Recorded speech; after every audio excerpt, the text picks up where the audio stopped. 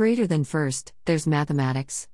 Obviously, you've got to be able to handle numbers and quantities, basic arithmetic. And the great useful model, after compound interest, is the elementary math of permutations and combinations.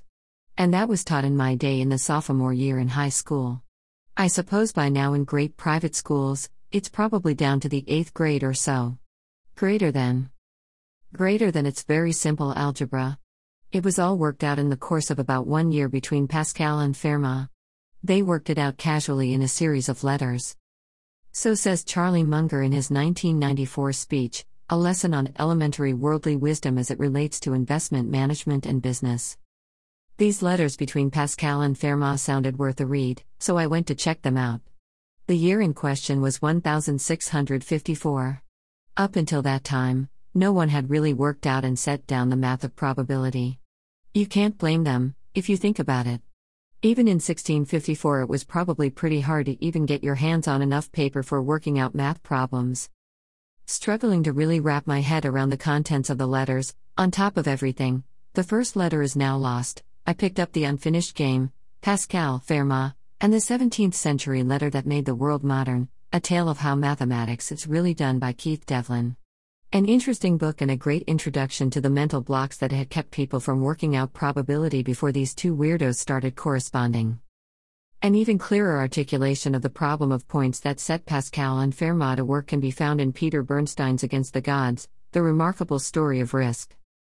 Greater than in 1654, a time when the Renaissance was in full flower, the Chevalier de Mere, a French nobleman with a taste for both gambling and mathematics, challenged the famed French mathematician Blaise Pascal to solve a puzzle. The question was how to divide the stakes of an unfinished game of chance between two players when one of them is ahead. The puzzle had confounded mathematicians since it was posed some 200 years earlier by the monk Luca Pacioli. This was the man who brought double-entry bookkeeping to the attention of the business managers of the day and tutored Leonardo da Vinci in the multiplication tables. Pascal turned for help to Pierre de Fermat, a lawyer who was also a brilliant mathematician. The outcome of their collaboration was intellectual dynamite. What might appear to have been a 17th-century game of Trivial Pursuit led to the discovery of the theory of probability, the mathematical heart of the concept of risk. Greater than their solution to Pacioli's puzzle meant that people could for the first time make decisions and forecast the future with the help of numbers. Bernstein helpfully restates the problem of points in the form of a World Series situation. What is the probability your team will win the best-of-7 series after it has lost the first game? Assume the teams are, as in a game of chance, evenly matched. Well, Pascal pointed out that we just need to list all the possible outcomes of the remaining 6 games, and calculate from there. There are 22 combinations in which your team would come out on top after losing the first game, and 42 combinations in which the opposing team would win. As the result, the probability is 22/64 equals 0.34375. As Bernstein points out, there's something here that trips a lot of people up, even Fermat. There aren't really 64 possible outcomes, because why would we include possibilities like your team goes win-win-win-win-win-win for the remaining 6 games? The World Series would have been over after that 4th win. WWWWWW is not a possible outcome of the remaining 6 games. Greater than as Pascal remarked in the correspondence with Fermat, the mathematical laws must dominate the wishes of the players themselves, who are only abstractions of a general principle. He declares that it is absolutely equal and immaterial to them both whether they let the game take its natural course. So there you go. Win-win-win-win-win-win-win is one of the forked paths off win-win-win-win. It must be accounted for, or we won't count the potential possibilities correctly.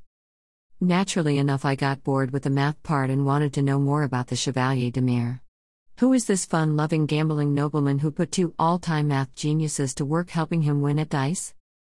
Turns out he was a guy, named Antoine Gambard, who dubbed himself Chevalier de Mere in his writing. Much of his writing was obsessed with the idea of honnête, and how to be l'honnête, which included honesty but also modesty, elegance, appropriateness, excellence, sociability. You can read all about it here in what appears to be an excerpt of Manning the Margins, Masculinity and Writing in 17th Century France by Louis Seifert, a professor at Brown. But still, how did this cool guy hook up with Pascal? Devlin says that the Chevalier and Pascal met at a gambling table. Pascal would go back and forth between somewhat extreme religious periods.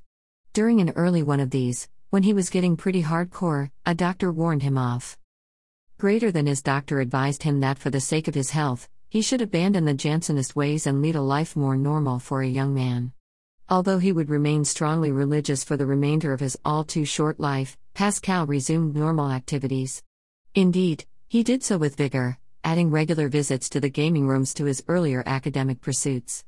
It was at the gambling table that Pascal met the Chevalier d'Aumire. Looking into this question of how, exactly, the Chevalier and Pascal met, I found a different, more detailed, and funnier, version. Here is the Chevalier d'Aumire himself describing how he met Pascal. Greater than I once made a trip with the Duke of Ronez, who used to express himself with good and just sense and whom I found good company. Monsieur Midden, whom you know and who is liked by all at court, was also with us, and because that trip was supposed to be a promenade rather than a voyage, we only thought of entertaining ourselves, and we discussed everything. The Duke was interested in mathematics, and in order to relieve tedium on the way he had provided a middle-aged man, who was then very little known, but who later certainly has made people talk about him. He was a great mathematician who knew little but that. These sciences gave little sociable pleasure, and this man, who had neither taste nor sentiment, could not refrain from mingling into all we said, but he almost always surprised us and made us laugh. d'Aumire goes on to tell that Pascal carried strips of paper which he brought forth from time to time to write down some observations. After a few days Pascal came to enjoy the company and talked no more of mathematics. So reports Eystein, writing in the May 1960 issue of the American Mathematical Monthly, Volume 67, Number 5, Pascal and the Invention of Probability Theory. Eystein says, Pascal and Fermat never met in person, which is kind of sad. In 1660 Fermat proposed that they meet, but at the time they were both too sick and miserable to travel very far. Within a few years they were both dead. Pascal invented a kind of calculator, the Pascalin, but it was too expensive to produce them. Late in life, in another religious phase, Pascal reflected on gamblers. And that's the story of Pascal and Fermat. It wouldn't blow my mind if one of the great mathematicians of the Arab world had worked some of this out, written it down, and put a copy in the House of Wisdom in Baghdad, but most of those books were destroyed when Hulagu, Genghis Khan's grandson, destroyed that city in 1258. Bummer.